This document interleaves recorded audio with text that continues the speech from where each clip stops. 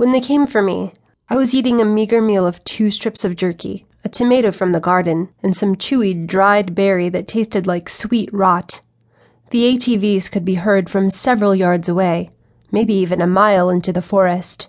I had never been a good judge of distance.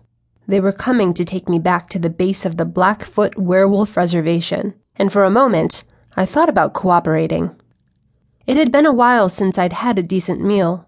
What I wouldn't give for a proper bed, too. My moment of desperation was fleeting, though. If I returned with them, Emmett would have his way with me, and he would likely not be very nice about it. That thought alone spurred me to take my scraps of food and stow myself away in the cabinet. After a few knocks on the door, I could hear it creak open, the compound staff entering as if they had every right to be there. I held my breath, trying to stay as silent as a shadow while they approached.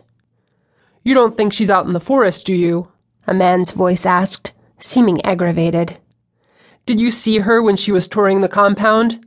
The second person, also a male, asking incredulously. "She wouldn't last a day on her own in the forest." "Well, she's got to be somewhere. Look under the bed." There was a rustling noise, and then a sigh of defeat. "No, not under there. Where could she be? You don't suppose she died, do you?" The voice was uncertain. "Who knows?"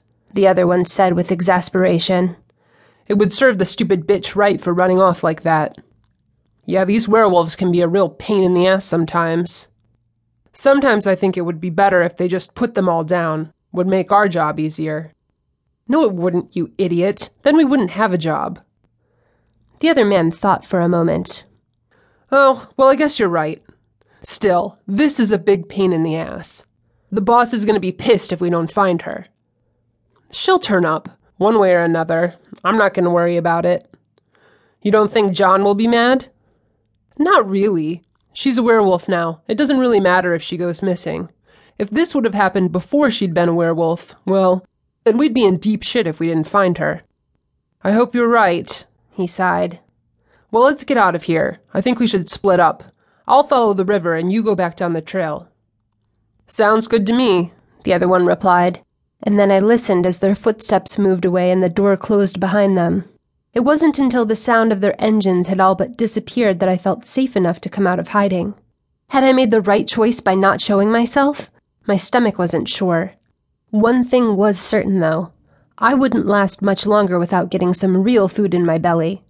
The following day was the hierarchy trials. I couldn't help but wonder if the werewolves had bothered having them without me present. That was the point of it, after all, to help me find my place within the pack.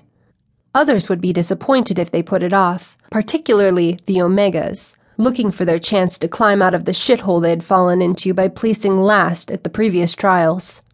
It could have easily been me this time, and with as malnourished and weak as I felt, I was sure it would have been had those men captured me and taken me back to the base of the reservation.